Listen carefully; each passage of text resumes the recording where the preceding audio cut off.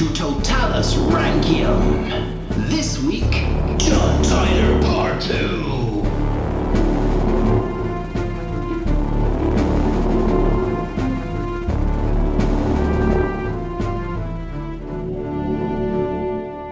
Hello, and welcome to American Presidents, Totalis Rankium. I am Jamie. And I'm Rob, ranking all of the presidents from Washington to Trump. And this is episode 10.2, the second part of John Tyler. Ah, not bad. Yes. Well, he was, actually. I didn't quite like him last time. No, you weren't hugely impressed. I'll be honest, I don't remember that many facts. However, what I do remember is a feeling of not liking him. Well, we'll see how we go with this episode. Yeah. Yeah. Oh, slavery, that was it. Yeah. Well, we'll do a quick recap. We should probably mention the big news in terms of presidents this week, though. I'll just let it go by. This week, George H.W. Bush Oh, yes. passed away. Yes, he did. So, yeah, it's a while till we'll get to him. But big news in the president scene. Yeah. I think there's currently only 4 ex-presidents still alive, isn't there? There's Jimmy Carter, Yeah. Clinton, Yeah. Obama, Mm-hmm. George Bush, Yeah. George W. That's it. Carter's still going. He's 94, so He he's quite seems old. like such a nice man as well. He I watched does, an yeah. interview with him not long ago, and he just seemed like a nice old man. Aw. Yeah, I wonder if he'll be like that when we get to the episode. We'll see. That's about 3 years into the future, though. Anyway, These are all future presidents, because now it's John Tyler. Yeah. And we got right up to where he was president, so you ready to see what his presidency's like? You got your dream, didn't you? You've been dying for that to happen. It actually worked. Right, quick recap here, okay? John Tyler, born into the Virginian aristocracy. Yep. He had a glorious military career, remember? Yeah? Yeah, Yeah, he fell down some stairs. that's the one. He married Letitia. Okay. Yeah, good. There's agreement there. He was briefly a lawyer and then became a politician. He fell out with the Democrats because he hated Jackson. Very much a states' rights man. Yeah. Due to this, the Whigs made him vice president nominee. Yeah. He refused, didn't he? To begin with, because Yes. he wants to be vice president and he wanted to become a senator. But then after that vote reached deadlock, that was when he was battling against Yeah. Freddie Mercury, remember? Yes. Yeah. So then in the conference he agreed, yes, go on then, I'll become the vice president nominee. Nice. Because obviously he wouldn't have got that if Clay had become the nominee. True. But Harrison did, so Tyler seemed like a sensible choice. No one really checked to see his beliefs. Does he really fit in with the Whig party? He'd do. He hates Jackson. How bad can this be? Oh, yeah. So yeah, then Harrison becomes president. Tyler became vice president. Harrison died. Tyler became president. Nice. Okay, so that's our recap. Brilliant. So this week in the John Tyler film, John Tyler Part 2, open on a blank screen. Okay. So it's just black. Yeah. Yeah. And you just hear, just really, really softly, just a man singing an old Revolutionary War song. It's a bit echoey and tinny and warbly. Yeah. Like you're hearing it through like a tin can. tin can or something like, yeah. It's a bit distorted. And then there's a muffled explosion. Yes, just like that. Then fade in. You start to see shapes, blurry shapes.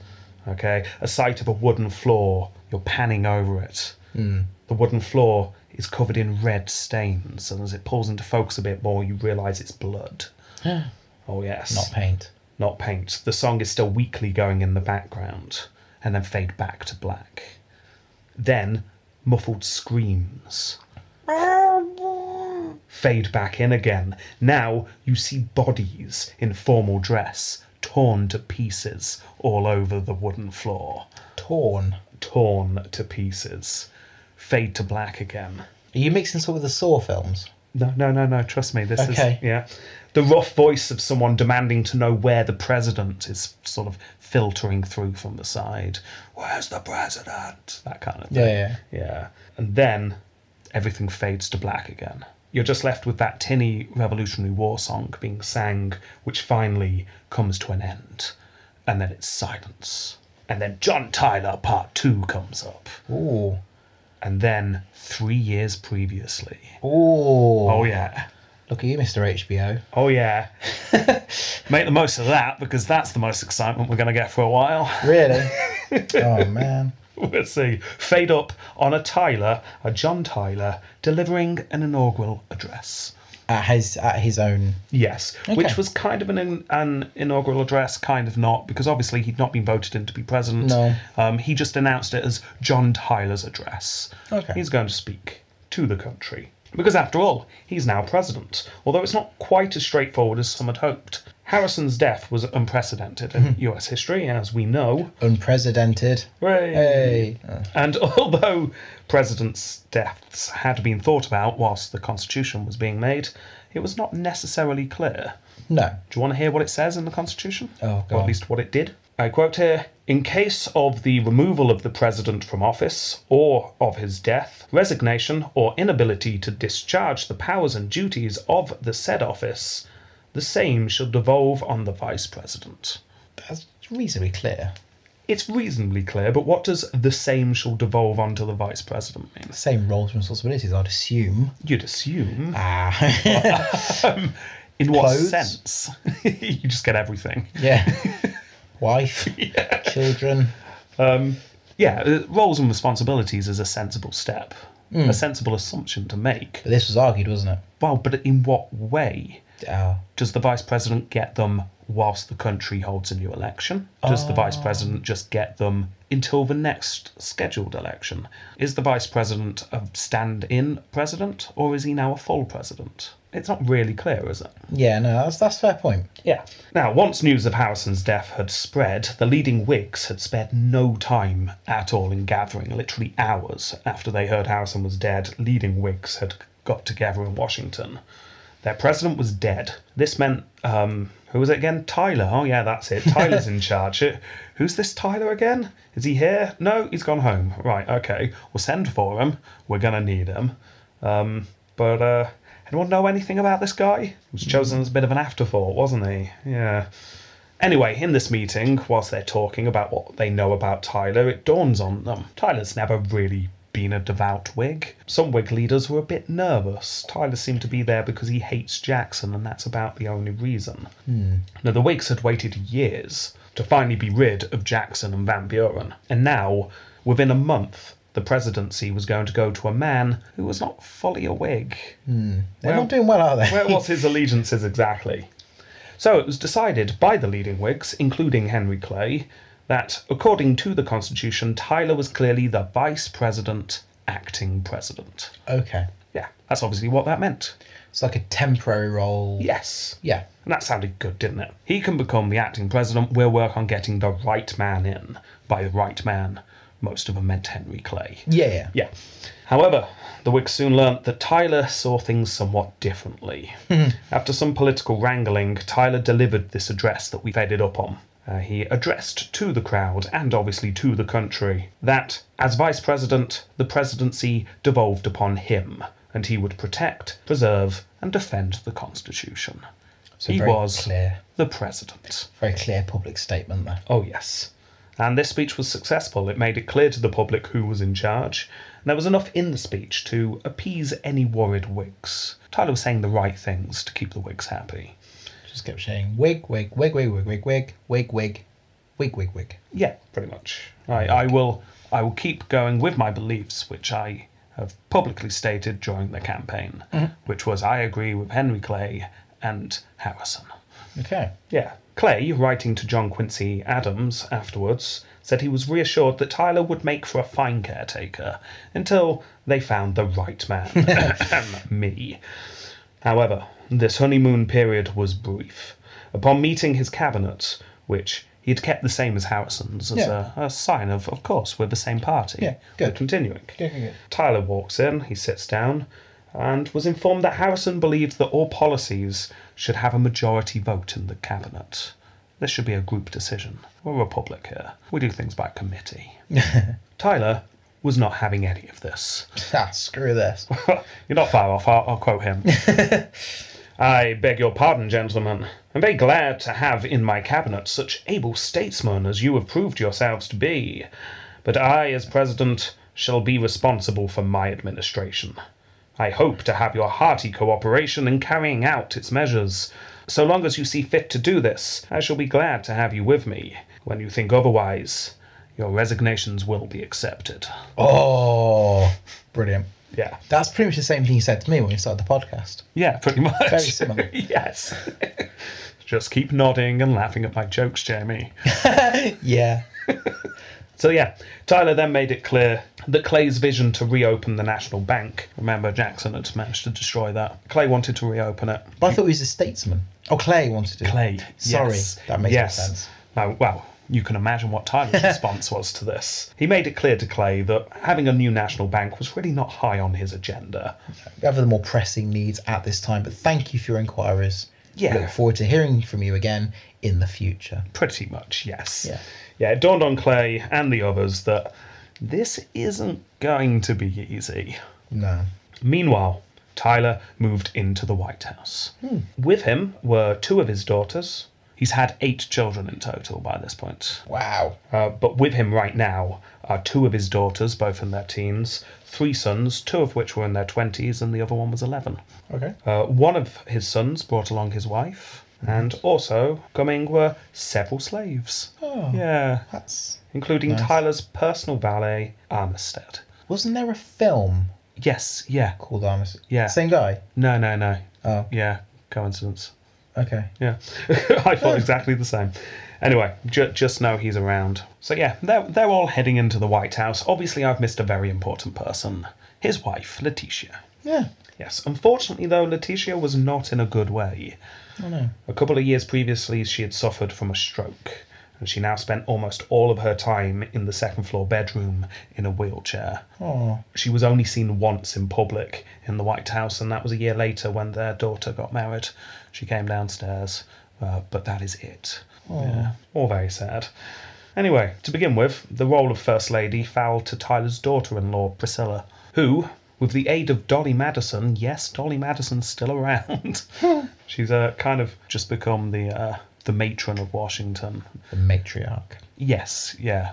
She knows where all the bodies are hidden, Okay. and she knows who to talk to get things done. Okay. Yeah, if you're throwing a formal dinner party, who are the best caterers and things like this. She just knows how things operate. She's been doing this a long time now. That's good. So anyway, Priscilla is organising Tyler's first formal dinner with the aid of Dolly Madison. Unfortunately, though, Priscilla seemed to overdo things slightly. She seemed to be a little bit stressed, as you probably would be, organising your first formal dinner in the White House. Yeah. In the start of the evening, she suddenly went pale and then fainted into the arms of the Secretary of State, a man named Webster. Priscilla's husband, shocked by this, did the only sensible thing. He grabbed a jug of ice water and threw it straight at the 2 of them. Out of the jug or jug included? Probably out of jug, but maybe jug included. Okay. Yeah, I'm guessing this was to try and wake his wife up, rather than a get your hands off my wife. Yeah. Who knows that? Yeah, Priscilla was taken to bed. Webster stood dripping and cold. Oh, I'm glad she's fine. So what was the sudden fainting in Adolf? What was... She was just very stressed, and also don't forget, clothing for women back then was ludicrous. That's true. Corsety and a bit. Yes, yeah. She wasn't like... I was, in my head, it's like, oh, the jellies are... The you got 2 opposing colours next to each other. Don't match! There was probably an element to that as well. Yeah. Just generally stressed at the organisation and not being able to breathe due to stupid clothing. Yeah. Yeah. That's for vermouth, not sweet red vermouth! Yeah.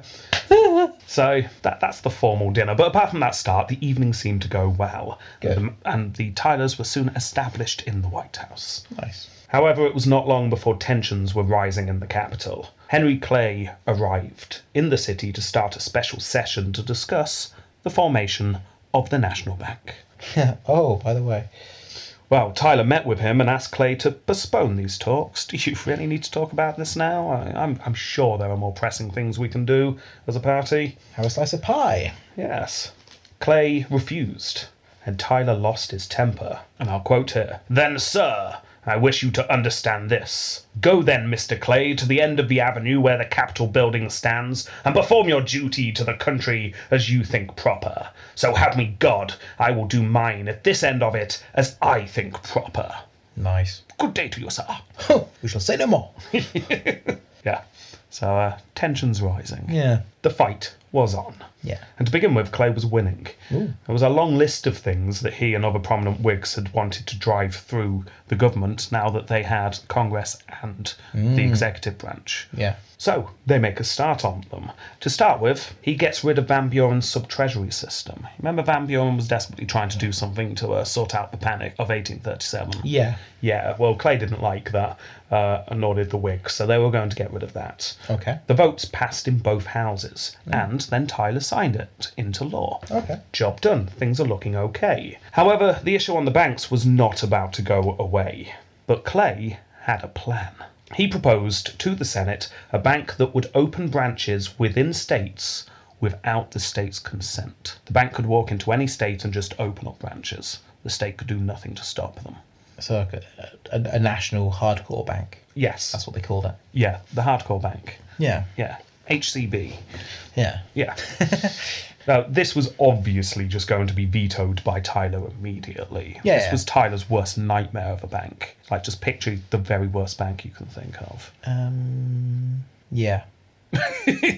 Yeah, got got it. that. Yeah. So I'm just picturing my bank. For sure. Just going into a bank nowadays just makes me sad. So I still love going to Lloyd's Bank in Coventry. It's like a big old building. It looks like a bank should look. Really Oh, it tall does ceiling, actually. pillars, massive. It's like the bank in scary Mary door. Poppins. Yes. Yeah, with an elderly Dick Van Dyke. Yeah, that's what the bank should look like. Yeah. Well, this is what all the banks looked like back then. We're in Victorian age.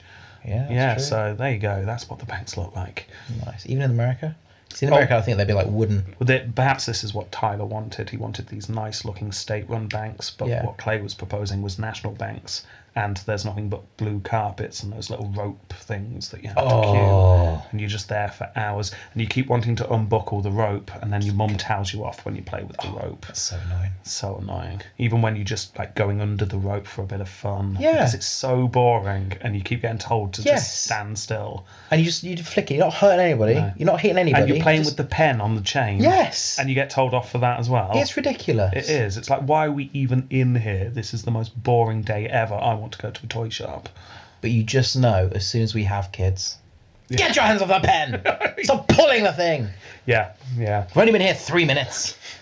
So this was Tyler's worst nightmare. It was a room full of pens on chains that he wasn't allowed to play with. Oh, yeah, that's horrible. Yeah. Anyway, back to Clay's plan. So Clay proposed these banks that could just walk in and just stamp all over the states. And Tyler was obviously going to veto it, but that was the point. Clay wanted to make Tyler look like he was hindering the Whig Party. So, yeah. So these are the advances we're trying to make. You're stopping it. Old-fashioned, blah, blah, blah, blah, blah. Yeah. The Whig base would turn from him, and he would easily be replaced next election, if not sooner. Ooh. Yeah. Also, if Tyler was vetoing, Clay could be coming up with compromises and being painted as the Whig champion. Clay's already done a couple of compromises in the background, with like the Missouri Compromise. He was involved in that. So, yeah, there's he's got a bit of a name for being a compromiser, being able to work deals. So he can work his magic because Tyler's being obstructionist. Yeah. So anyway, some political back and forth went on, and Clay announced that he would allow states to reject branches of the bank. Big sigh of relief from Tyler. Ooh. But then Clay added a clause that allowed banks to build a branch anyway if they felt it was, and I quote here, necessary and proper. Which is just brilliant. Of course, states can definitely veto the National Bank coming in, unless the National Bank says otherwise. Anyways, Clay believed he'd set this trap perfectly. If you think about it, Tyler either signs this into law, in which case he would lose any Democratic supporters. Yeah. But if he vetoes it, he would lose all the Whig supporters. Tyler, for a very long time, has kind of had his feet in both camps. Yeah. This is going to force the issue. He's got to go one way or the other. Tyler wrote, and I quote here, "My back is up against the wall," and that he would beat back the assailants. Nice. Tyler's not taking this lying down. No. He's going to fight back. So the next day, a messenger was sent to the Senate. The chamber fell silent as it became clear that Tyler had made a decision. Ooh. The bill was to be vetoed. Oh. The announcement was met with jeering and booing from those watching in the galley. The Whigs were outraged, the Democrats joyous. Despite losing the election, it looked like they had a Democrat in charge still. One senator announced, "Egad." Yeah, oh, yes. There's an egad. You don't hear that quote. nowadays, You just do you? don't, do you? So I made sure that stayed in. Nice. In fact, I'm going to say it again. "Egad. Tyler has found one of Jackson's old pens, and it wouldn't write anyway but plain and straightforward." Nice. Yeah, which I quite like. It's the idea of Tyler in the office, just with a Magic Jackson pen, which was just writing lots of Democrat laws. Nice. Anyway, the Whig newspapers overnight turned on their president. Yeah. One writer lamented that the day the words Tyler 2 was added to the line Tippecanoe and Tyler 2 was a sorry day indeed. Oh dear. Stating there was rhyme, but no reason to it. Oh. Which I do like. Yeah. That's nice. Gave himself a pat on the back after he wrote that one, I'm sure. Damn good yarn, Yes. he said to himself. A couple of nights later, Tyler awoke to the sound of gunfire. Not what you want. A crowd had gathered outside the White House and were showing their displeasure, shall we say, Okay. by firing their guns in the air. Oh, good. That's good. That's good, isn't it? That's positive. Yes, that's probably what Tyler was thinking as he stood on the balcony. Are they well-armed militia, though? Well-organised militia. No, they didn't look like it. Oh, dear. Definitely looked like a rabble. Probably put their guns away, then. Yes. So Tyler's watching this crowd, firing guns into the air, a little bit unnerved, like you would be. And then he watched as an effigy of himself was pulled out and set on fire. You could argue that his popularity may be waning. I think that Morgan Freeman's voice, who is narrating this film at this Yeah. point, comes in to say it was at this moment John Tyler realised he was unpopular. It's just burning. Yeah. Just see his face, the glass pane in front of him, his reflection of the flames. Mouth slowly dropping. Bottom lip starting to wobble a little bit. Yes. Well, Democrats denounced these tactics as proof that the Whigs were dangerous. They were paid to do that. They were paid by the Whigs to go out there and do that. Well, no, but the Democrats are just saying that they're Whigs. We're going to get to the paid one in a moment. Oh! Clay, however, declared that it was actually Democrats in the crowd attempting to stir up trouble. By pretending that they're Whigs. Yeah, and going out and causing trouble. Right. Yeah, eerie, eh? Nice to know things have changed. Yeah. Clay actually apparently found this quite amusing and declared it was probably Calhoun in the crowd who'd started all this off. I was standing there with a bunny in his hand, not a smile on his face, just staring. Yeah. Flames glinting off his eyeballs. I mean, he was in the crowd burning effigies of people, but I mean, he just got caught up. That's what Calhoun did on a Thursday. Oh, yeah. Yeah, he just happened to get caught up in a crowd this week. Yeah. Yeah. Anyway, Tyler, meanwhile, didn't really care who it was burning images of him and shooting guns near his family. He just wanted it to stop. Can we all stop the shooting and the burning, please? Fair enough. Yeah. So he asked about the formation of a White House police force, which did not go down well with many because they did not want the formation of a palace guard. So it all seems a bit regal, having a palace and guards outside. It was supposed to be a republic. Anyway, shortly after this, a suspicious package was found in the White House. Tyler asked a guard to open it. Right, you go and open it. I'll be in the room. Let me know how it goes. I mean, this is in the 1840s. If that's a bomb, you're dead. Yeah, that's true. Yeah. He's not stood there in his bomb suit and his little robot. It literally is a case of, well, how shall I test if it's a bomb? Poke it with a bayonet. Well, I've got one test. It's quite decisive. Poor Gerald was chosen. Oh, He's been working hard. Position in the White House. got a new position for you, Gerald. Bomb tester. Explosive expert.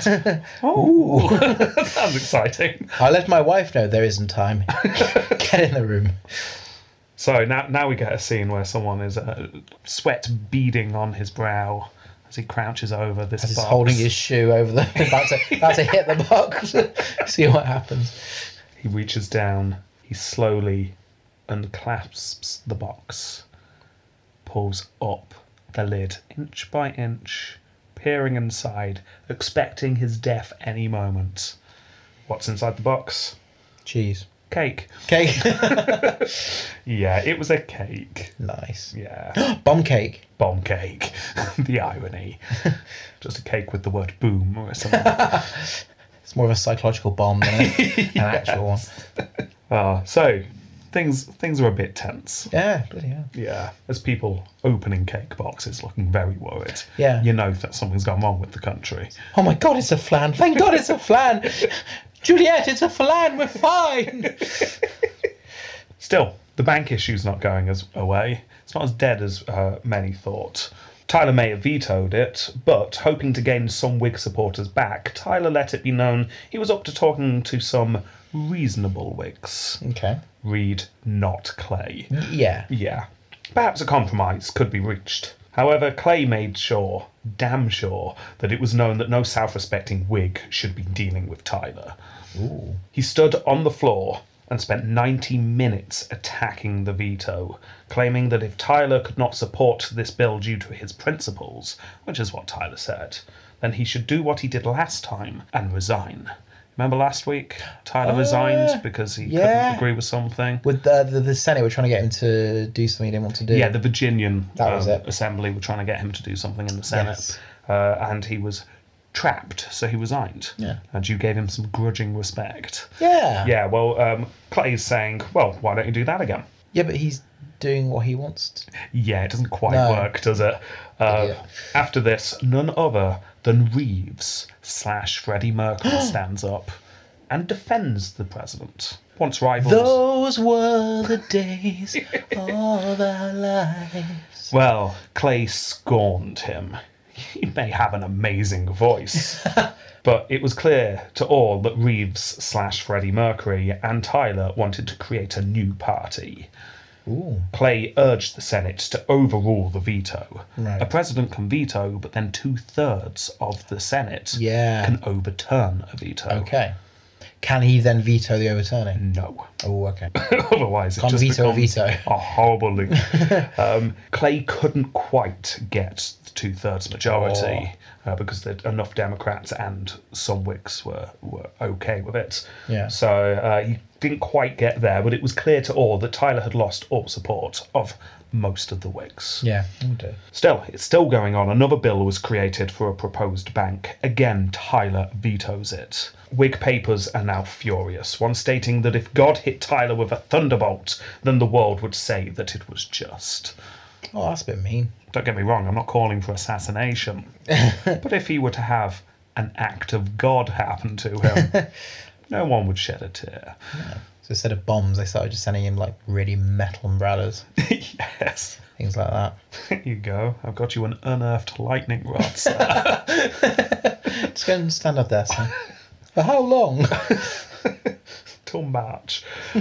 Yes, Tyler soon developed nicknames such as his Accidency. Ooh. Yes. And the Executive Ass. Ooh. That's quite funny, actually. At least one paper announced that the president had literally gone insane. Really? Yeah, that's the only explanation for him voting against this. It came as little surprise, therefore, when the entire cabinet resigned. Really? Oh yes, this happened over the course of a whole day starting at 12:30. Staggered resignations, which you still see today. That happened in our cabinet. Yeah, a few weeks ago. Yeah, really not long ago. It would seem that Clay had planned the resignations to be staggered to try and keep Tyler wrong-footed. Tyler wouldn't be able to form a new cabinet before a special session of Congress could be called, and the hope was Tyler would be so unsettled by all this, he would do the decent thing and resign. Ooh, wow. However, not quite the whole cabinet went through with it. When Webster, remember Webster? No. Ice water thrown on him. Oh, yeah. Yeah. Still slightly damp. Yes. he's always just looked a bit cold ever since then. Yeah. Yeah. Well, he entered the office, sat by the fire, and simply asked Tyler what he was to do. Tyler replied, "You must decide that for yourself, Mr. Webster. Well, if you were to leave it to me, I would stay where I am. Then give me your hand to that, and I will say Henry Clay is a doomed man from this hour." Ooh, famous fighting words. Oh yes. To the horror of Clay and most of the Whigs, Tyler simply refused to resign. Wow. He had suspected something like this was going to happen for a while and had made some inquiries. He was very quickly able to put together another cabinet. All of them Whigs, but all of them of the states' rights variety. Oh, okay. All of them a Tyler-type Whig. Yeah. Yeah. And none of them liked Clay.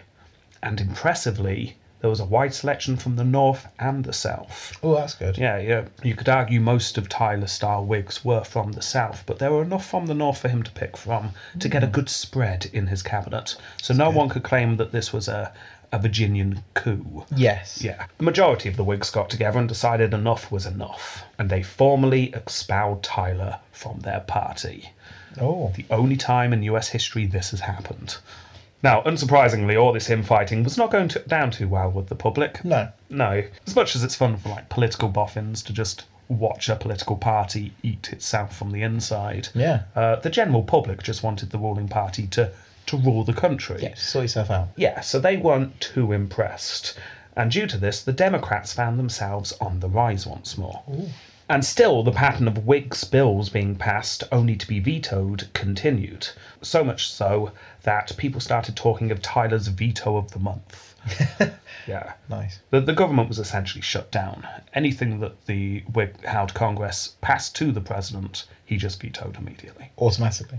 Pretty much. Clay was pressing on with this tactic, keep forcing Tyler to keep vetoing things until he lost all popularity. Yeah. Meanwhile, Tyler grew more and more frustrated and concerned. Things were getting so unpleasant that he genuinely started to fear an uprising. Then, a congressman introduced a resolution that would kick off an investigation into whether Tyler should be impeached. Ooh. The first time any such inquiry had been called for. This passed, and none other than John Quincy Adams was asked to chair the committee. Excellent. Tyler was furious, stating that he was being charged with the high crimes of upholding the Constitution. He's done nothing wrong. How dare you accuse me of... Illegality. Yeah. John Quincy Adams, by this time, making it his life's mission to oppose slavery. Yeah. Yes, now this is when he's in the House. Yeah. He hates slavery, so he uses the opportunity to attack the slave-owning president. You've literally got a president with slaves in the White House. Yeah. You'll be amazed to learn that this committee found that Tyler had committed, and I quote here, offences to the gravest character, worthy of impeachment. Oh dear. However, they didn't go as far to formally recommend it. The committee thought that was a bit too far. But So, yeah, he definitely deserves it, but we're not going to say he should do it. no, I mean, that would just be rude. Gosh. We are a gentleman after all. Well, there was some political manoeuvring going on in the background. Clay, ever-present Clay, was worried that such an extreme action might actually hurt the Whigs in the next election. Might look like they're kicking the guy while he's down. Yeah. Yeah. He has feelings, guys. Come on. So soon enough, the matter was dropped. Interesting. But as you can see, he's not doing well. No, it's like a bloody nose, isn't it? It's like look what we can do to you. Yeah. And it does seem to have done some work, because the next bill to be sent to Tyler was one on tariffs, which, as we've seen, has caused some problems in the past. And this bill, similar to the last one, was seen to favour the North and not the South. And yet, despite not liking the bill, Tyler signed it into law. Ooh. So you get a feeling he's starting to give a bit here. But perhaps it was not the possibility of impeachment that was weighing on Tyler's mind. Perhaps it was a far more personal matter, because Letitia had just died. Oh. Yes. Just as he'd signed his name on the form. Yeah. Oh, that's sad. Well, she'd only gotten weaker after her stroke. And as I mentioned, she wasn't in good shape when she moved into the White House. Eventually, her body gave up and she died. Oh. 17 months after the first sitting president died, the first sitting First Lady dies. Oh. Tyler shut himself away for a month of mourning. And in a sign of respect, the Whigs, both politicians and newspapers, refrained from abusing him for a while. That's nice. Which is nice. I'd like to think that would just be common decency, but I have a horrible feeling they probably had meetings to discuss whether to do that or not. I wonder if that'd happen now. And in fact, the Tyler administration actually had something good to show for a change. What? Oh, yeah. So I was so used to the negativity. This caught me slightly. No. There's something good. That's something good. One of the main reasons Webster had decided to stay on. Dictionary. No, he wasn't writing a dictionary. No, the reason why he decided to stay on was because he was in the middle of complex negotiations with the British over the border between Maine and Canada, and he wanted to see that job done. Yeah. So he didn't join in with the coup attempt. That's good. Now, the border between Maine and Canada was a border that had never really been sorted, despite the fact it being right where some of the first settlers were.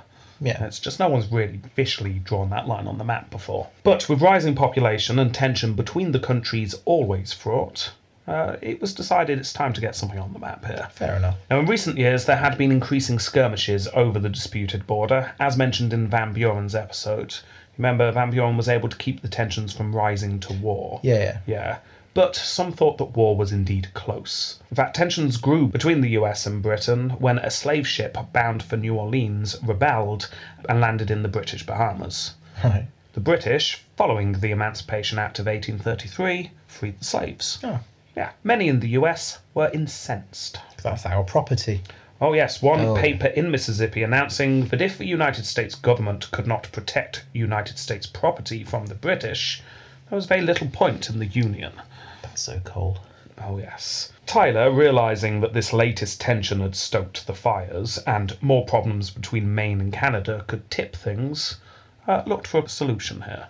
Good. Fortunately for everyone involved, the new minister from Britain arrived. This is Alexander Baring, the first Baron Ashburton. Mate, you don't get titles like that in countries here. You really Brilliant. don't. Oh, it is amazing. And you do still get people in this country with titles like that. Oh, yeah. But just to reassure all our listeners, you don't see them in real life. You just hear of them. You No. don't walk down the streets and bump into the first Baron Ashburton. No. No. He's locked away in his castle. Yes. His bodyguards. So yes. What? The first Baron Ashburton owned a large portion of land in Maine. It's splendid. So he had a vested interest in keeping that area not war-torn. Got to look after your crops. Exactly. Yes. You just know his moustache was splendid. Oh, bushy as a walrus. Big, bushy walrus moustache. Yeah. What? Oh, that's amazing. Well, Webster and Tyler, realising that Britain would be willing for compromises to take place, the first Baron Ashburton had made it clear. You scratch my back, I'll tickle yours. Yes. Is it weird? Yes. So, looked like Britain were willing to talk about this. Yeah. All they needed to do was sway public opinion, in particular in Maine and Massachusetts. Fair enough. So, they decided to secretly send agents into Maine and Massachusetts to attempt to lay some groundwork for getting to people to accept a compromise. Paid protesters or anti-protesters?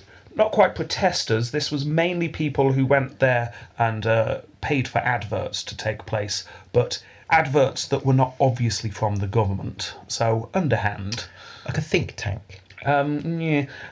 Also, they paid for historians to go around with maps pointing out that perhaps the British had a point here. Perhaps we should be grateful with what we could get. The British actually seem to be in the right, so if we can get anything, we are actually winning. I mean, this is dicey legal grounds. This is the government... Propaganda. Yeah, using government funds for propaganda on its own people. Nice. And let's face it, all governments do it. Oh, yeah, of course they do. But this is the first obvious case we have seen in US history. That's interesting. Although, going back to Washington, there was always a fund, shall we say, that no one asked too many questions about. Yeah. Because it's just understood occasionally wheels needed to be greased. Yeah. And a little lubrication is needed. Yeah. So... Golden lubrication. Yes. Yeah, I mean, the fact that a strict constitutionalist president, however, is doing this is a bit off. Anyway, discussions dragged on. At one point, it looked like Baron Ashburton was about to give up and go home. Pooh to all this, I say. I've had enough. Yes. Picked up his tiny little dog under his arm and started to walk out. Minced stuff. Yes. Tyler persuaded the man to stay, however, using his charm, turning on the flattery. I quote here, "But if you cannot settle this, what man in England can?" I'm offended, sir, that you think such a low compliment would work. But by Jove, it has. That's a brother. Yeah, in the end, a compromise indeed was achieved, and a border was drawn that not everyone was happy with, but no one hated. Yeah. A sure sign of a compromise. Yeah. Yeah. That's good. However, getting it to pass 2/3 of the Senate, which is what was required, was not necessarily going to be easy. Fortunately for Tyler, a couple of big hitters supported him. First of all, Reeves/Freddie Mercury stood up and spoke in favour, and perhaps sang a song in favour as well. Show must go on. Yeah. That one. Everyone really quite liked that. Yeah. This was Reeves's vest and moustache period. Yes. Yeah. And everyone was very impressed. And the other person who was in favour was none other than Calhoun. Everyone was nodding after Reeves/Freddie Mercury had finished. Everyone was clapping and whooping, and then Calhoun stood up. Silence. Calhoun picked up the bunny, picked up the knife, and everyone just did straight away, "No, we'll do it, Calhoun. We'll do what you want." Put the bunny down. But he also added these words, "If we have not gained all we desired, we have gained much that is desirable. Vote for it, or Thumper gets it." So the bill passed comfortably. Good. Yes. Unfortunately for Tyler, though, in what should have been a political win, it did nothing for him. The Democrats were still very cautious of him, and the Whigs despised him, or at least most of them did. So, yeah, well done. That's gone through. Doesn't mean we like you. Still, things are going on in his personal life. His wife had been dead for about 3 months. So he's still very gloomy, still very much in mourning here. However, a Christmas Eve celebration had been planned, and everyone hoped that this would bring some cheer to a very depressing White House. Tyler's son, John Jr., his marriage was also falling apart. Brilliant. It was nothing but cheer in the White House. Oh, God. Well, but there was one silver lining, because John Jr. had heard that the Gardners were in Washington. The Gardners were a very wealthy family. Okay. Yeah, Long Island aristocrats. They owned the largest personal island in the United States. Wow. Yeah, these were seriously Okay. high up there in the pecking order. Yeah. Anyway, they're in town. David and Juliana Gardner, in fact. Not only that, their 2 daughters were in town. Highly educated, young, beautiful. They'd been educated in the finest boarding school in Manhattan. Again, the aristocracy. Yeah. Their eldest daughter was probably the reason that they got the invite to the White House in the first place. Much to the parents' disgust, probably. Because Julia, the eldest daughter named 22, had already become a bit of a celebrity, shall we say. Ooh. She had agreed a few years previously to pose for an advert for a department store. Good God. That's not the kind of thing a lady should be doing. You're a gardener. Yes, this is probably the first example of high society endorsement in the United States. Of course, yeah. Yeah, I have the advert right here. So there you go. Oh, she's got a bit of a weird beard, hasn't she? She has, and a top hat. Oh no, I think that's the man. It's the woman standing next to that person. Oh, okay. Yeah. So it's hard to see details. It's faded quite a bit. I'm guessing the shop is the one in the background with the horse Yeah. in front of it. And It's not the best art. But she's holding a sign there. It's Ah. impossible to read what it says in this, but it says something along the lines of, "Go and buy clothes at that shop. They are very cheap and reasonable." Unfortunately for Julia, other people in her social class started to say that she was very cheap for doing the advert. Yeah, soon after this, a poem about how she had stolen a young man's heart one night appeared in a local newspaper. Yeah, her parents were shocked, outraged at such behaviour. As you say, she is a gardener. So shocked was David Gardner that he decided the family needed a holiday in Europe. Let's get away from the scandal before this gets too bad. So off to Europe they went with their wayward daughter. However, it was soon discovered that Julia was attracting just as much attention in the European courts than she was at home. Excellent. Yes, lots of broken hearts. So the Gardners came back to the United States and stayed in Washington, D.C. for a while. And that catches them up with the story. Nice. While they were in Washington, Tyler's son, John Jr., notices Julia and decides an invite to the White House Christmas party is definitely in order. We've got some mistletoe. Oh, yes. Yes. John Jr. spent the evening talking to Julia, and she wrote, "He lay a siege to my heart." She's used to this attention. Yeah. Yeah. Do you want to make a prediction what's going to happen here? She went, OMG, so annoying. Not quite. No, they get together. Pregnant. Scandal. Oh, there's scandal. Sort of. I'll just tell you. It became clear in a gathering in February, so a couple of months later, that it was not just the son with eyes on Julia. Oh, no. John. Bad president. Tyler himself spent the evening openly flirting with Julia and the younger sister, Margaret. Oh, and young... Oh, okay. Yeah. He kissed Margaret on the hand at the end of the evening and then turned to Julia, who playfully ran down the stairs to avoid the kiss. Oh, I couldn't possibly be kissed on the hand. Run. Yeah. The president, in his 50s, ran around the table to give chase, much to the amusement of Margaret. Yeah, that's a bit awkward. If the gossip started then, it was nothing compared to a couple of weeks later at another party where President Tyler was again very close. Okay. Yeah. In fact, he proposed to Julia. Yeah. Right. Yeah. Taken aback, Julia answered no. Ooh. In fact, she wrote that she answered no. No. But later noted that it amused her to see him so eager. So she didn't seem to be horrified, just taken aback. It's not what she was expecting. She probably said no for two reasons. One, she just thought this was the father of the man who's interested in me. And two, well, what would her parents say? Yeah. She's a gardener. God damn. I also want to know what John Jr. is thinking at this point, because I couldn't find any record of that. He's sitting there with a spoonful of flan almost to his mouth. Seeing this happen, just open mouth. What? Flan wobbling slightly, plops off his fork. He's still holding it. Yeah. My self-esteem was in the toilet due to the problems I'm having with my wife, but now... Oh, God. But anyway, Tyler's not to be put off. He proposed again soon afterwards. Excellent. And in Margaret's presence, talked of quitting the presidency if that would help change Julia's mind. Ooh, randy old devil, isn't he? Julia's parents were not keen on this idea. They suggested Julia take some time to think about this. That's when they travelled and emigrated to Europe. New York. Yes, which to be fair was where they lived and they were scheduled to go back, but yes, they definitely decided to go home. Yeah. A dispirited Tyler got back to running the country and everyone hating him. Excellent.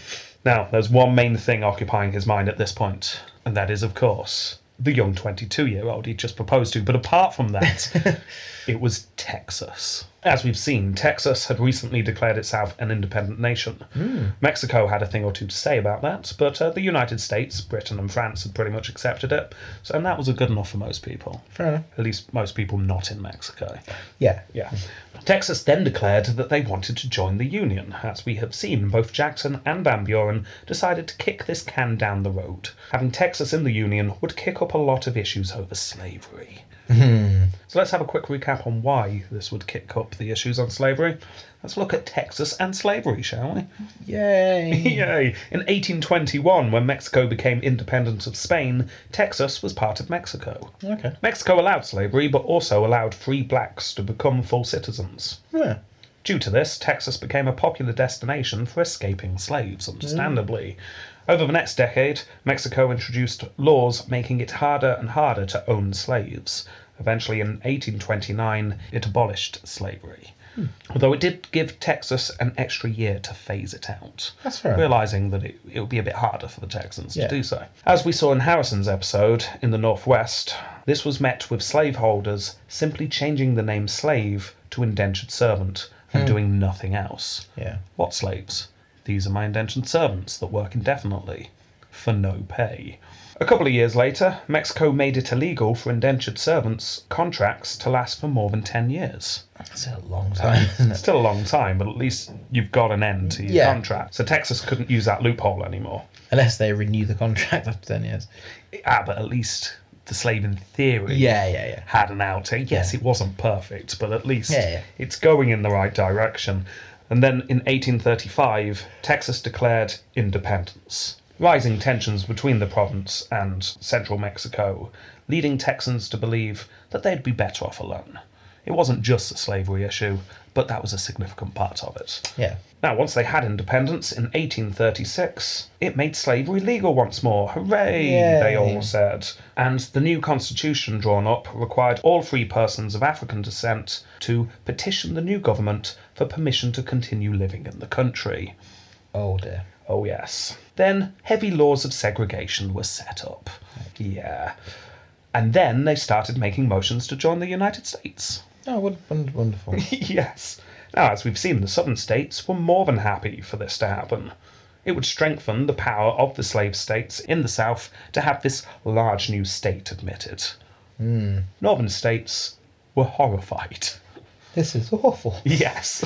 Now, due to the fact that Jackson and Van Buren had kicked the can down the road somewhat, Texas had started to talk to other nations, namely Britain and France. Maybe they could stay independent, get some kind of alliance. We can't rely on joining the United States. We need to look at our options here. And then Tyler became president. And unlike his predecessors, Tyler did not see Texas as a problem to be avoided, but an opportunity to see the republic grow. After all, he had always believed that the United States should grow and spread its democratic ideals. As long as you're white and male. Of course. Even then, Tyler was unable to make any moves to begin with. He'd had a rocky first couple of years. Yeah. He was not very strong, but now, with a bit of time under his belt, he started to feel strong enough. Okay. He had managed to stack enough of his supporters into his White House to feel more secure. I'll quote here, "We have numerous enemies in office, and they should forthwith be made to quit." Do you remember when Harrison made it very clear that it didn't matter what political party you supported, you could still work for the White House? For the better of the nation. Exactly. Well, that's now in the bin. All right. Yeah. Clay men were out. Tyler men were in. Excellent. If you support me, you can have a job. If you don't, there's the door. Tyler, also worrying about public image, hired a biographer to start writing The Life of John Tyler, a book that his son, John Tyler Jr., demanded that government employees buy numerous copies of to be distributed, and I quote here, as they saw fit. Nice. Yeah. I really, really could see that happening today. Yeah. Even the symmetry of John Tyler Jr. Yeah. organising it. Yeah. Yeah, so that happened. The author of the book, by the way, was also made the consul of Hawaii. Nice, cushy job for him. Was that known about by then? Oh, yeah. That's like the other side.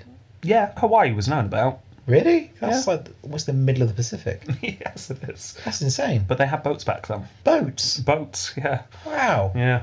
Anyway, feeling confident, young and in love, Tyler went for Texas. After all, he announced, it was already United States land. We purchased it in the Louisiana Purchase. Ah, yeah. Sensible Samuel hesitantly put his hand up at that point. Says, did we? I'm not convinced we did. I mean, let me get this map out and have a look, sir. Shut up, Samuel, you're ruining the Republic. So he bent some truths, shall we say. Yes. Anyway, this political move coincided with the fact that the election was coming up, and Tyler had to start thinking about campaigning on something. So Texas was the perfect opportunity. He also went on a tour. He headed for Boston. He's got a fair bit of support in the South. He needs to show up some support in the North. So he was off to dedicate a memorial to the Battle of Breeds Hill. Bunker Hill. That's what they called it. Yeah. They got it wrong. John Quincy Adams was not happy in the slightest. Tyler, the slave driver, was coming to his home state. So he boycotted the whole affair. Ooh. Are we allowed to go back and give John Quincy more points? But apart from John Quincy and a few others boycotting, the whole thing seemed to be going quite well. Until the Attorney General, who was also there, dropped down dead. Yeah. A man in his 40s, it wasn't expected. No. Oh dear. No. It put a damper on the proceedings. So a despondent Tyler returned home via South Carolina to bury the man. So the tour hadn't finished brilliantly. No, it's more went out with more of a whimper than anything else. Yeah. So eventually he arrives back in Washington. The Texas dealings are still going on. His Secretary of State at this time is a man named Upshur. Upshur, an interesting name. Yeah. Yeah. Do you want to get to know Upshur a bit? Give him something to remember him by. Oh, you mean like a trait? Yeah. Constant laugher. Like he can't finish a sentence without laughing. He laughed and he grinned a lot. Mr. President, God, I got some news. One of those people who would always say the last couple of lines that you've just said. Oh, that's annoying. Yeah, he does that. He does that. Yeah. Yeah. It's a trait that can be quite annoying. It can be quite annoying, yeah. Yeah, so he does that. He does that, yeah. Anyway, he's now Secretary of State, and he is going full throttle on the whole Texan annexation. He made it known that he believed that Britain had eyes on Texas, and that the United States needed to move quickly. Britain wanted Texas to be slave-free, could you imagine? Ugh. And that would have a knock-on effect on bottling up slavery in the southeast. Yep. Also, things were going quite well with the Texan president, Sam Houston. Houston wanted assurances that the United States would aid militarily if it was needed at any point, and disputes over debts and territories had largely been settled. Things were going quite well. Do you think that Sam Houston will ever be remembered in any way? I don't think so. No. I've certainly never heard the name. What about George Dallas? Edward Phoenix? No, none of these. No. Anyway, it looked like the 2/3 majority in the Senate would also be achieved. Generally, things are looking good. Yeah. It's at this time that Julia came back to the capital. Oh, yeah. Is that your John Tyler impression? I think so. Like, Yeah. oh, yeah. Well, Tyler had not given up. Da-da-da-da. He had stayed in touch whilst Julia had left, sent numerous letters. Pics. Intimate lithographs. Yes. Intimate woodcuts. Quite See what possibly. you're missing. Poems. I know he sent poems. In with the poems. Yeah. Anyway, now whether the two were actually engaged by this point is debatable, but it seems like Tyler seemed to think they're engaged. Oh, that's awkward. Yeah, Julia's still not sure, parents still not happy, is generally how things are. Well, Tyler could think of no better way to celebrate Julia and her father being in the capital. Party? Oh, gets better. Oh. Than to invite them on a trip down the Potomac on a new steam-powered warship that carried, get this, the largest cannon ever built. Oh. Quite literally, come and have a look at the size of my cannon. Let's hope it doesn't go off. It's massive.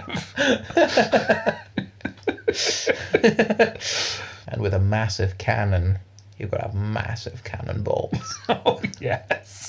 I just love it. It's just... It really is, isn't it? Oh, I've got an image now. You'd have like Tyler walking, arm in arm with Julia walking up to the ship.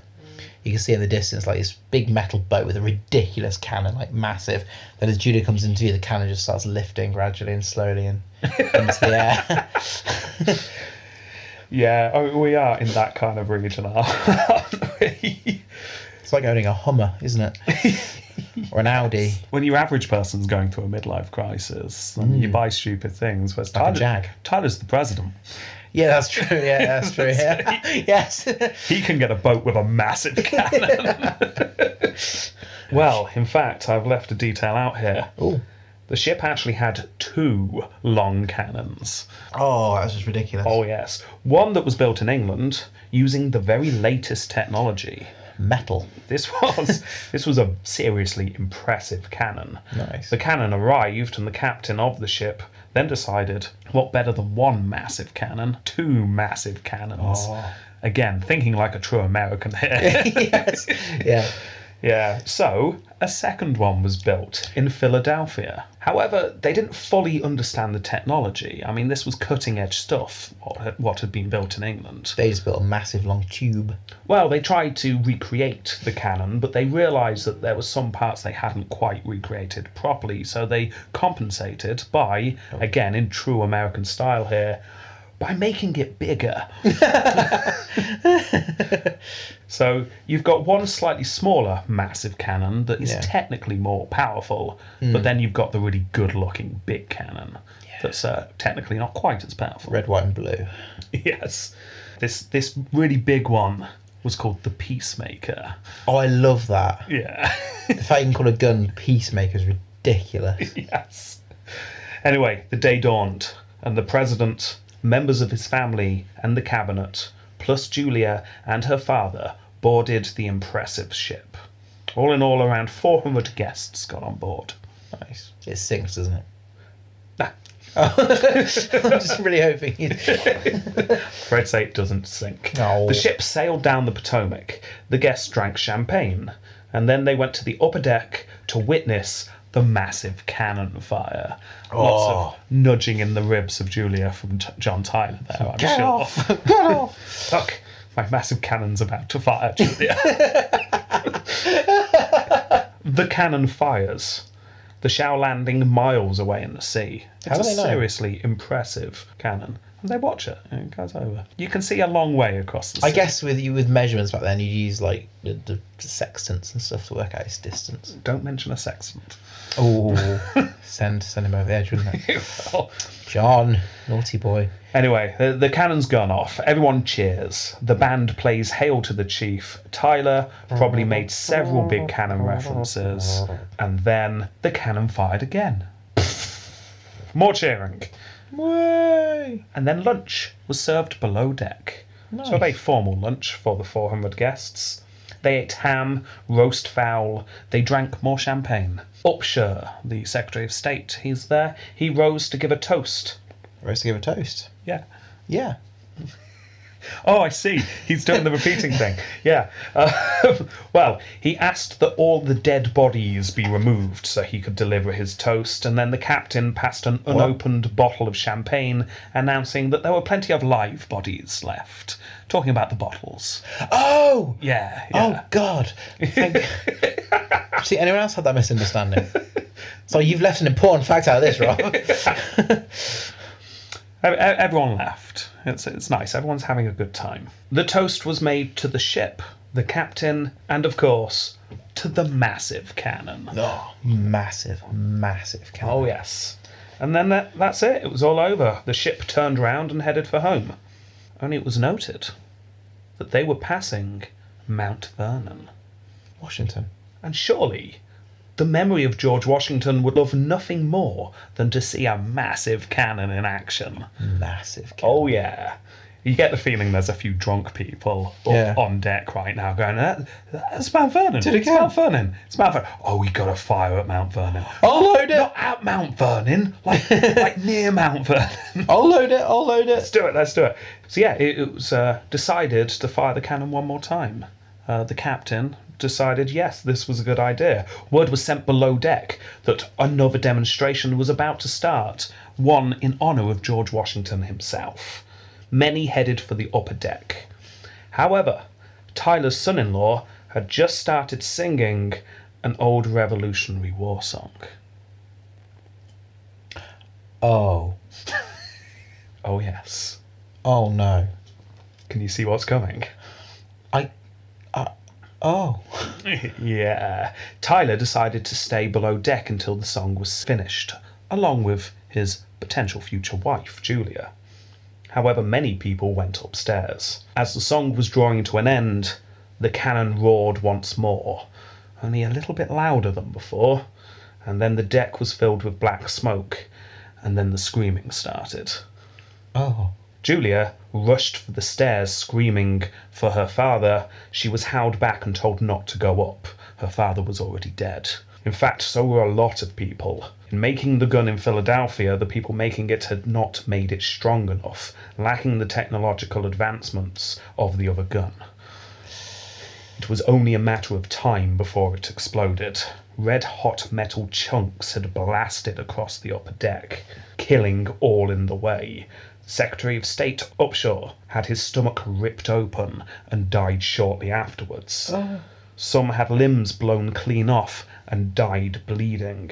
Tyler's valet, Armistead, dead. Some survived with severe burns, others were lucky and were just knocked unconscious. Tyler got to the upper deck and surveyed the carnage on board and wept.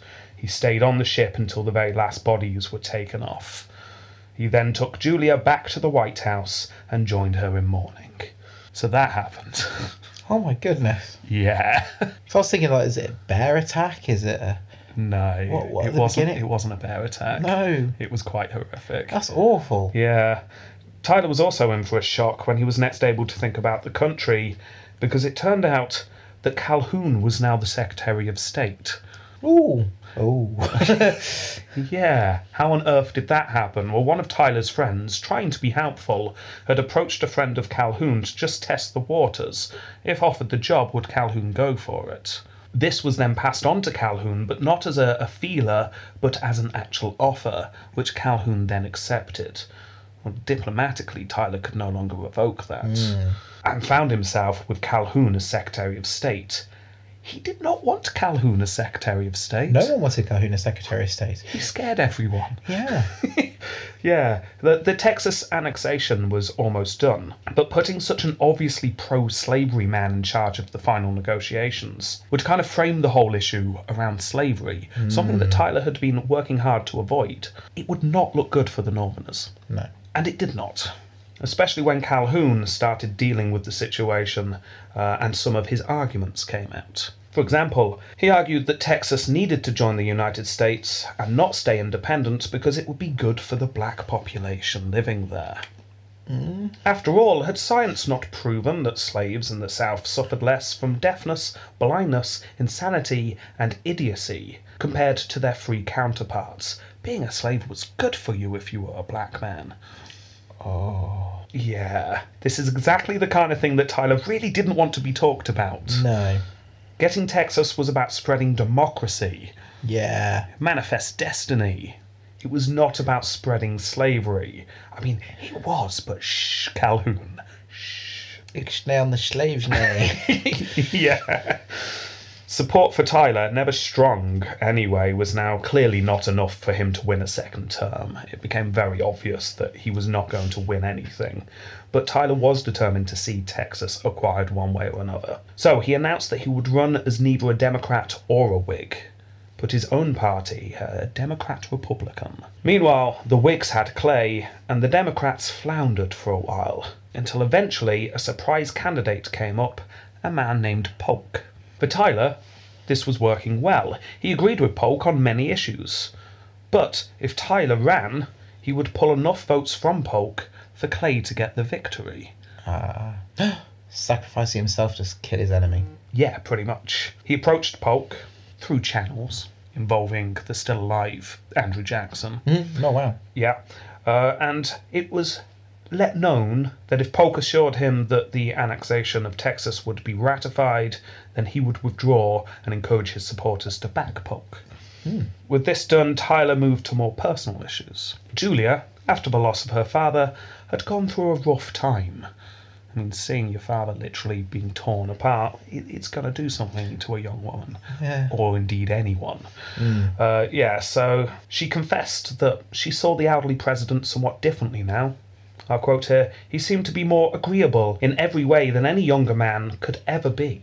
Tyler had managed to get an unenthusiastic approval from Julia's mother, and the two were set to wed. Wow. It was a small service, little advertised, only close friends and family attended, and then they had lunch at the gardener's apartment, and then a trip on a ferry around the harbour. And then, in what has to be considered one of the most inappropriate wedding plans ever... Yeah. Oh, no. I mean, who was planning this, I don't know. Does it involve cannons? Well, the warships saluted the president, including the Princeton, the ship that Julia's father had died on. I can only imagine that was a tense moment. Yeah. But we've left the bloodstains, so technically he's still here. He saw your wedding, Mum. Well, no, you're crying. The couple then retired to Virginia for their honeymoon. And Tyler's new plantation's Sherwood Forest. Nice. Yeah, he liked Robin Hood, did Tyler. Really? Saw himself as a bit of a Robin Hood figure. After all, he took from The slaves and gave to the slave owners. to the rich. Yeah. Maybe he was reading it back to front. I don't know. He was the sheriff of Nottingham. He was a political outlaw, is how he saw himself. Ah. Yes. Okay. Anyway, the public reacted to this wedding very much as you would suspect, ranging from, well, if they're happy, who are we to judge, to what a deluded old jackass, that being an actual quote. Oh, yeah. Tyler's sons were happy enough, apparently. His daughters, probably not John Jr., though, surely. His daughters, roughly the same age as Julia, were less than impressed. Nice. Yeah, they really did not like their new stepmother. Yeah. Anyway, once they returned to the White House, tensions in the marriage soon rose. Julia found Tyler to be aloof and uncaring, constantly involved in business. Tyler thought Julia acted like a spoilt child. That's why you need to get to know somebody before you marry them. But, as far as we can tell, after this initial rough patch, they actually seemed very happy as a couple. Yeah. Yeah. Probably just ignored each other. Well, clearly not, because they had 7 children together. 7 more? Oh, yes. Oh, my goodness. We'll talk about them later. Anyway, Julia focused on refurbishing the White House, whilst Tyler focused on making sure he was as popular as possible in order to make sure Polk stayed true to his word. As long as he had enough support, he could still play the kingmaker. Yeah. So Tyler started to think about a way he could step down without the words corrupt bargain coming to people's minds. Yeah. And, of course, the focus, as ever, was Texas. Tyler simply wanted to see the annexation of Texas. If that was achieved, then his dream was done. He could retire. He'd done his job. He needed to do no more. Okay. And with that statement, and with the Texas thing looking like it was going through, he announced he would not run for a second term. The first person in US history to do so. Yeah. Polk and Clay went head-to-head in an insanely tight race that we will cover next time. But, as ever, Clay lost. He always loses. Yes. We will have to do an episode on him one day. Also, he doesn't become president eventually. No, it will just be him being constantly frustrated how close he always comes to becoming president. Anyway, seeing Polk win, Tyler took this as confirmation from the people that Texas should be admitted immediately. The House passed a resolution to do so. It scraped through the Senate. Tyler was able to sign it into law 3 days before the end of his term. Nice. Texas becomes a state. Yeah. And then the Tylers said their goodbyes and headed home. Tyler semi-retired.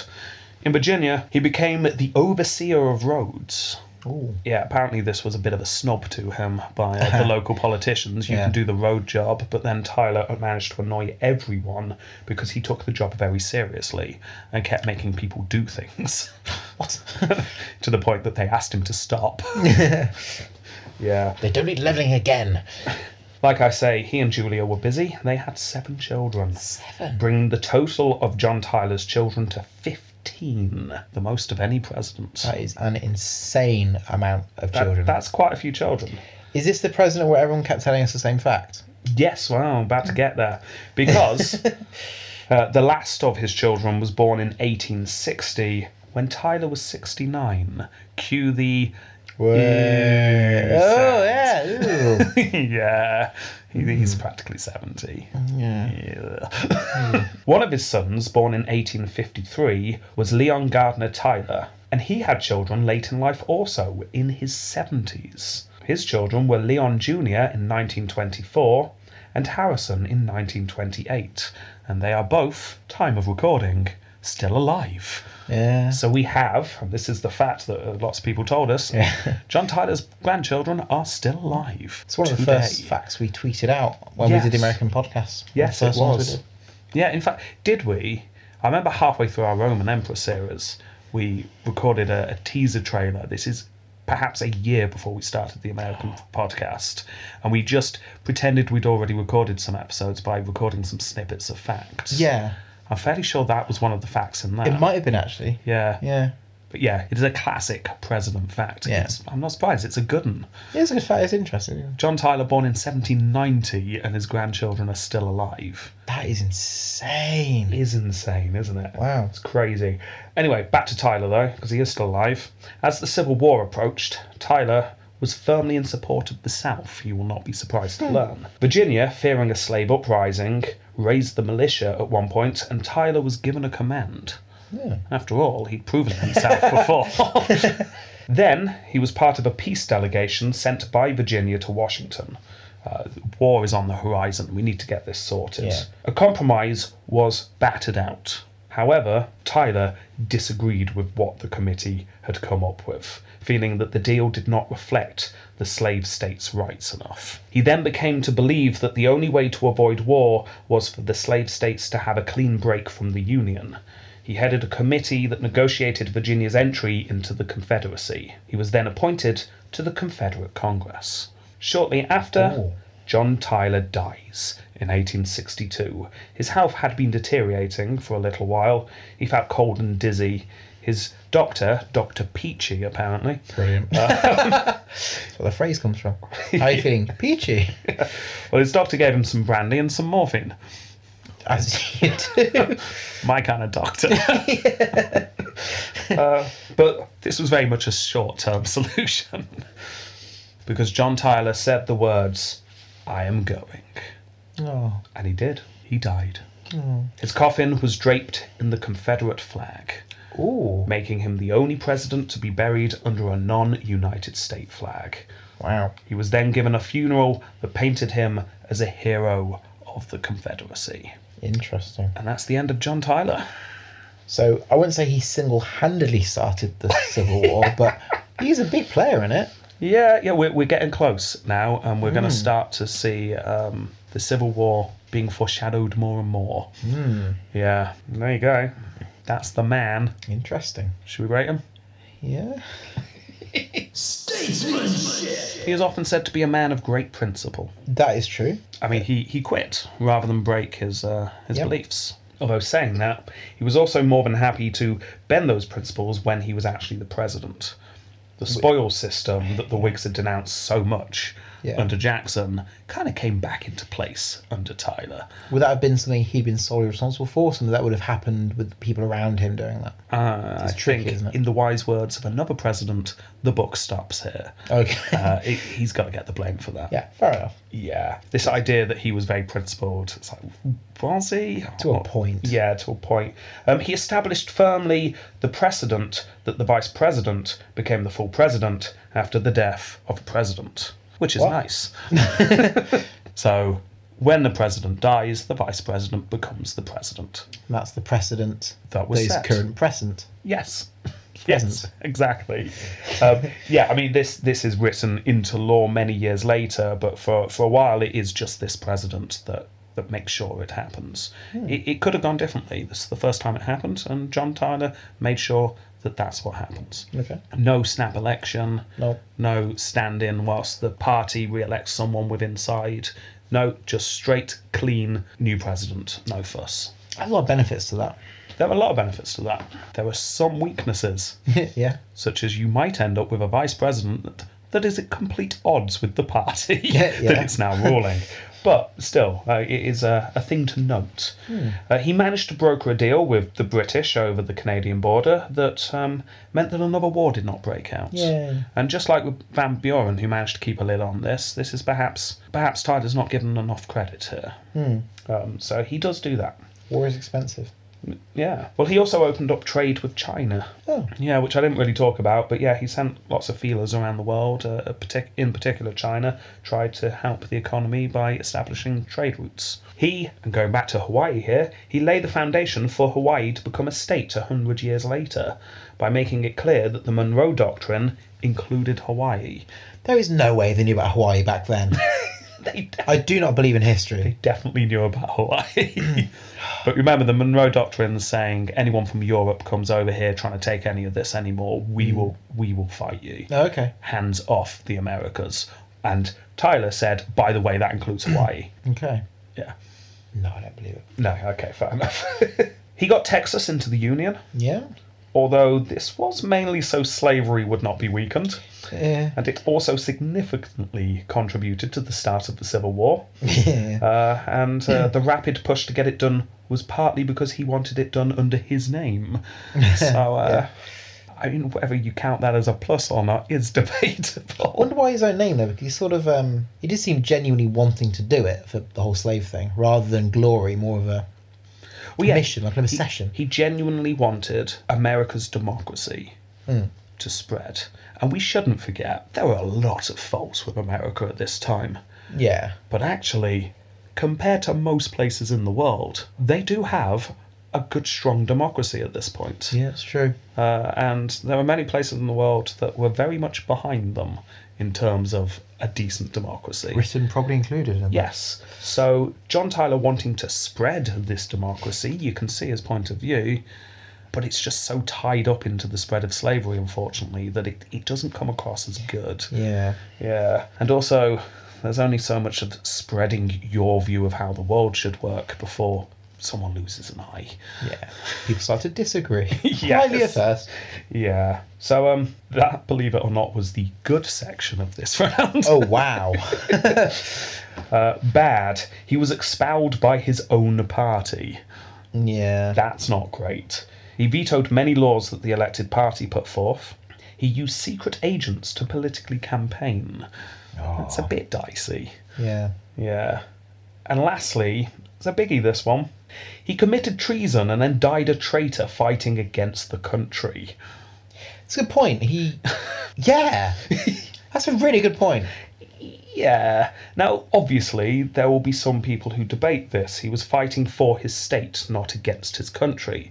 You have this strange split in America. He was the president. Well, yeah. This is it, though. He can't disagree with the unionist thing that much. Exactly. We're going to come across this more and more as we get closer to the Civil War here. From an historical sense, the Confederacy was a breakaway state that was treasonous in the sense that it broke away, and that broke the Constitution. You can't argue with that. No. Now, if the South had won, I'm sure history would have judged this differently, just as the treason committed by the Founding Fathers is now celebrated. Yeah. But if the South won, then slavery could still well be a thing. So, sorry, Tyler, I'm not too sad that you go down as a traitor. No. Yeah, it's he was on the wrong side of history there. Absolutely, yeah. So, that's not great. No. 3. Wow, you're even going that high, are you? What for? I was just trying to work that out as I was saying it. He set a precedent with the vice president becoming president. I'll give him a point for that, yeah. Yeah, 1. No, I'm going to give him another one for the Canadian main border being sorted. Oh, yeah, no. Yeah. I'll match that. So it's 2 for me and 2 for you. Yeah. Right, let's just double check the score. 1, 2, 3, 4. 4. Disgrace Gate. Okay, so we've got another slave owner here, but one more in the style of Jefferson rather than Washington. He seemed to actively think that slavery was a good thing. He actively bought and sold slaves. The selling of a woman so he could afford to go to the capital, a particular low point. And yes, we've had other presidents who were slave owners, and yes, that is awful. They sort of hid it a bit. They didn't advertise the fact that it's a good thing. Although he didn't actively say slavery is brilliant, all his motives was to sustain it. Yeah. Even when he had a chance to cut it down and said, we're not going to do slavery, but we will because blah, blah, blah, blah. Yeah, you've got the likes of Jefferson, who was just full-on racist, Jackson, who was full-on buying and selling slaves, and Tyler seems to be in that mould. Yes. The presidents that claimed that they hated slavery, but they kind of put up with it, but did nothing to help it, that's not great, but isn't quite as bad as this. No. So, yeah, I mean, that's not great. And then, of course, the big one. It's always hard to judge relationships in history. We simply don't have enough to fully judge the marriage between Julia and John Tyler. So let's look at this in 2 different ways, shall we? Okay. And then we can decide. Story number 1. A devastated man who had just lost his wife found comfort in a younger lady who was shy to begin with, but while he helped her get over the death of her father, the two fell in love. That's nice, isn't it? Yeah. Or we could look at it this way. A lecherous old man whose wife had only just died saw a young girl who his son was looking to and decided to have a go himself. She resisted until her father tragically died. While she was vulnerable and in mourning, in bits, he was able to convince her to see him as a father figure and therefore marry him. That's dark. That's true, because there is no way we can know this. It's going to be somewhere between those two scales. And it is really hard to see. Because back then, younger people did marry older people for security, so it wasn't unusual. Julia did have another potential suitor who was a similar age to Tyler. Yeah. So, I mean, it wasn't completely unheard of. But you do get the impression she didn't want to marry until her dad died. And then... But maybe the father was the linchpin, the thing stopping them getting married. Maybe he was the main... Maybe. But she had freedom then, after being blown to bits. Yeah. I don't know. I don't think it's as black and white as that. It's a bit soon after. It's missing, but you can understand, wife's just died, you're in mourning, you're vulnerable yourself. Someone maybe giving you a little bit of attention. Yeah. I don't know. I'm leaning more towards story 2, to be honest. I think that's too extreme for what it perhaps was. Oh yeah, no, I don't think it's quite that extreme. I've tried to paint the two extremes here. I'd put it... I would go halfway. You're going dead halfway. On halfway, yeah. I'd lean more towards 2. I mean, we are fully in speculation territory here. Oh yeah, it's just opinion. Yeah, so... Tell us what you think, listeners. Yeah. Send us a message. Anyway, points... Was he a pervy old man, or just someone in mourning who eventually found love? Who knows? 30-year age gap. But who knows? Not uncommon back then. Okay, total score, because we're minus in this, aren't we? Quite a lot for the slavery thing. And I'm knocking a few off for the young wife as well. We've seen worse, definitely. So But I'm not... he traces to his country. That's disgrace. You see, I debated whether to put this in Disgracegate or Statesmanship. I can see why. Because, as we've said, Disgracegate is personal stories. That's true. The other is things on behalf of the state. So helping Virginia to join the Confederacy, that's very much a state movement. But then I suppose he did personally decide to turn against the Union. So maybe we could also put some points in here. I mean, being the only president to be buried under a non-US flag is quite big. I'm going to go for 7, I think. Oh, I was thinking 8. You're going for 8? I'm going for 8. Minus 15. So he's on minus 11 so far. Well, it's all right. As long as he had an action-packed, fun life story, he'll score lots in the next round. Oh, good. Silver screen. Okay, I usually do the notes for this round off the top of my head. I don't go back and look at my notes again. I usually just think, what parts stuck with me? Yeah. And I make a quick list of them. Oh, dear. So here we go. He was born. He was rubbish in the military. He was a lawyer. He disliked Jackson. He became vice president. He became president. Admittedly, you could get some good stuff in this part, with Harrison dying and... I think you'd if you were doing a show or film, you'd start it at his presidency, at that beginning point. You might do the occasional flashback to things. Yeah. That's all you need to do. Well, let me get to the end of the list. Sorry. We'll decide. Right. Then his wife died. Again, you could get some stuff there. He met Julia. He tried to woo her whilst trying to also get Texas. And then the only exciting thing to really happen in his life, the disaster on the Princeton. He then married Julia. He then joins the Confederacy and dies. For the first time, I'm feeling this is a film and not a miniseries. Yeah, you really could cram it in, couldn't you? Yeah. And maybe not even a long film. 2.5 hours at the most. Oh, yeah, definitely. Like you say, you start with the presidency, some flashbacks to its childhood, but there's nothing really you need to focus on there. Maybe some stuff to establish Clay as a character. And then you just go through the stuff with his wife dying, meeting Julia, and then you could finish off with the explosion on the Princeton. That could be the climax of the film. 2. It's really not an amazing life story, is it? No, it's really not. I'm going slightly bit higher than that, I think. His wife dies whilst he's in the White House, and then he marries a woman in her early 20s. You can get a lot out of that. And Then it's just a romance film, though. And then there's a huge explosion on a ship where people are literally ripped apart. That's where he's got the 1 point from. I'm going to go for 4. Yeah. I really have a feeling we might hit some that literally they were born, they went and worked in an office, and then they became president. I'm saving my 1s and 2s for those. But you're going to have some interesting things happen in the office, aren't you? You're going to have like the more of a sit-down-y, drama-y thing rather than a Quite possibly. gung-ho thing. So 6 for 6. Silver Screen. So he's now up to... oh god, I can't do Minus it. 5. Minus 5. Well, hopefully he was a damn good looker then, so he can pick up some points in this round. Conversibility. Okay, there's his official portrait. Nice detail. Yeah, it's nice detail. I was just holding a giant hanky. Got a ring with a looks like an opal in or something. It's Yeah, he's looking off to one side, sat down, holding what is that? Like a towel. Maybe it's some paper. Maybe it's the US Constitution that he's screwing up just before he joins the Confederacy. There's writing on it. There's writing on it. Oh, yeah. It might be. He looks very Victorian in this. Yes, he First does, doesn't very he? Victorian one we've seen, I Yeah. think. He looks like an old man. He does. He does. He looks like an old man who may have been a bit of a good looker in his youth. Yes. He's not like an ugly old man, but he's very much an old man. Do you want to see Julia?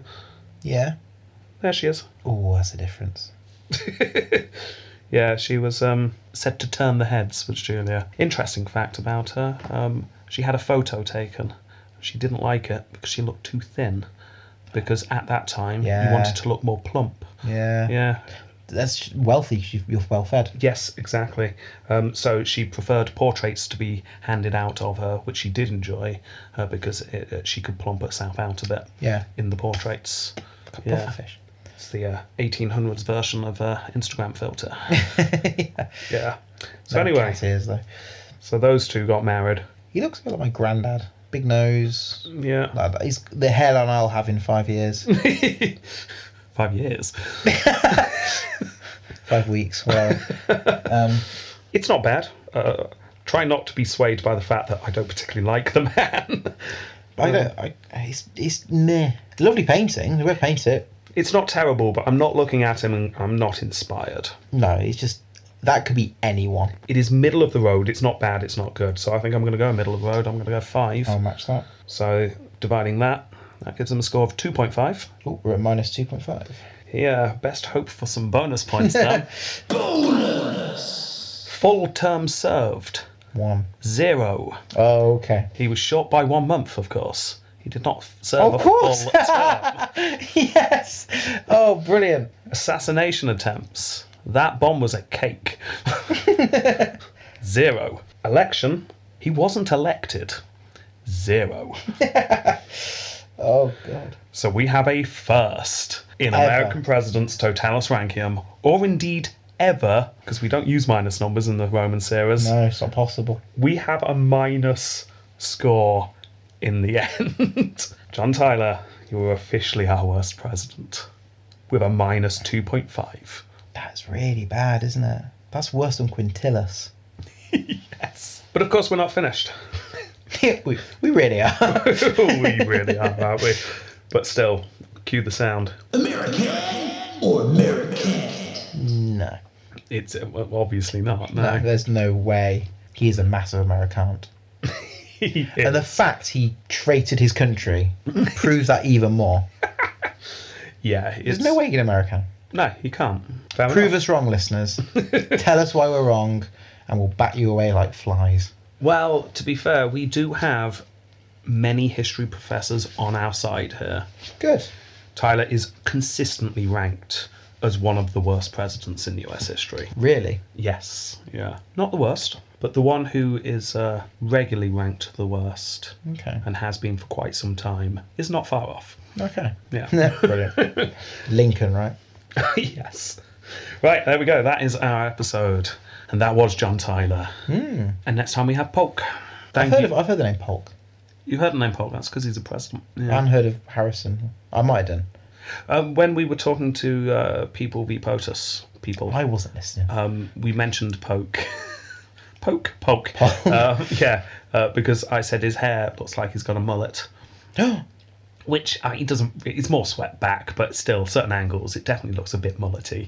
Sometimes my hair looks a bit like a mullet as well, because I do that. Yeah, exactly. It's similar. Oh, Yeah. mullet. He's got a nickname, Young Hickory. Obviously, Jackson's nickname is Old Hickory. Ooh, bit shooty. Yes, he's very much a Jacksonian. Oh, This brilliant. Polk. But we'll see how that translates to... I mean, did he run around shooting people all the time? Who knows? We'll find out. I hope so. We will find out. Okay, well, thank you very much for listening. But before we go this week... a sound that will strike fear into all our Roman Emperors listeners. Yeah. That isn't yet to be heard in this series. It's Jamie's keyboard. Yay!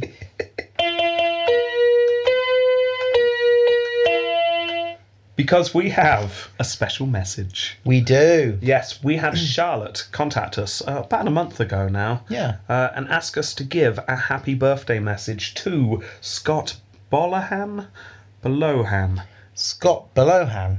Scott Bolohan. Scott, happy birthday. Apparently, Scott's one of our most avid listeners and has been listening to us for a very long time. Thank you. So, we're wishing him a happy birthday.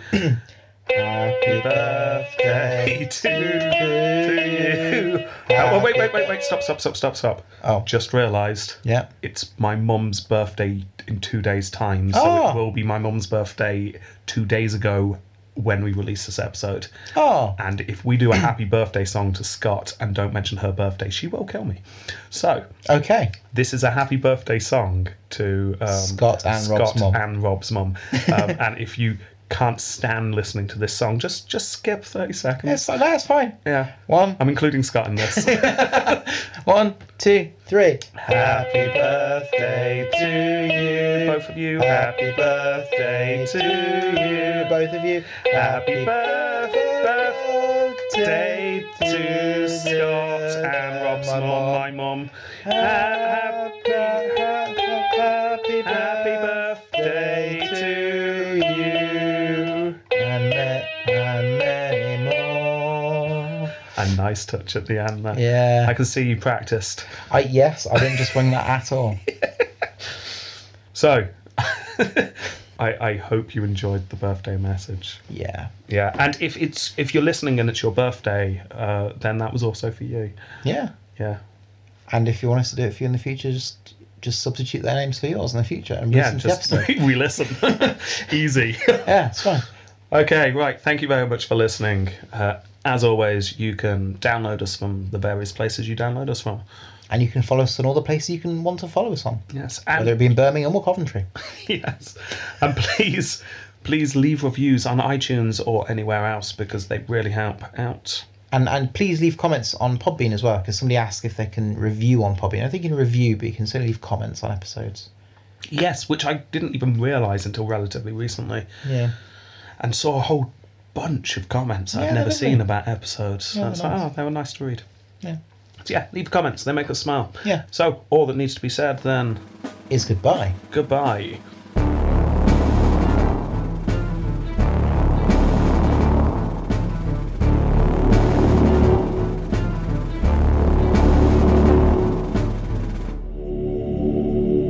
Okay, Gerald, are you ready? Are you ready to go in? I really don't. I don't think I've been trained enough, sir. We are with you with this. We're right behind you, all 6 of us. Well, yes, but you're behind me and 3 rooms away. We're still with you. We have this new communication device. But what is this? It's 2 cups on a string. Keep it taut. What? How could this possibly work? That's right. Off you go. Okay, right. I'm in. Talk into the cup. What? Oh, okay. Right. I'm in. Okay. Can you see the box? Over. I can see several boxes. Over. Can you see the one from Millicent's Bakery? Ah, yes. It's the pink one. Yes, that one. We suspect that one may be the bomb. Right. Not the ticking one, then. No. Millicent's Bakery. In the lovely curly writing. Smells a bit of frosting. Okay. I'm stepping towards it now, sir. Very carefully kneel down. Meaning, sir? Now with one hand behind your back, undo the latch. Which one?